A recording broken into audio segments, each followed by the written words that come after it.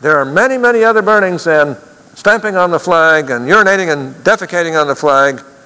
In other words, desecrations of the flag that just aren't reported. That this amendment simply says that Congress shall have power to prohibit the physical desecration of the flag of the United States. And anybody who's trying to say that this interferes with the First Amendment, they haven't read it. This amendment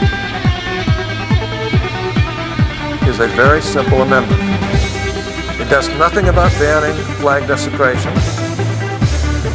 And it says these exact words: the Congress shall have power to prohibit the physical desecration of the flag of the United States. It does nothing about banning flag desecration, defecating on it, urinating on it. And like I say, one flag desecration is enough. There are many other incidents of flag desecration that go unreported. Flag desecration, defecating on it, urinating on it, flag desecration,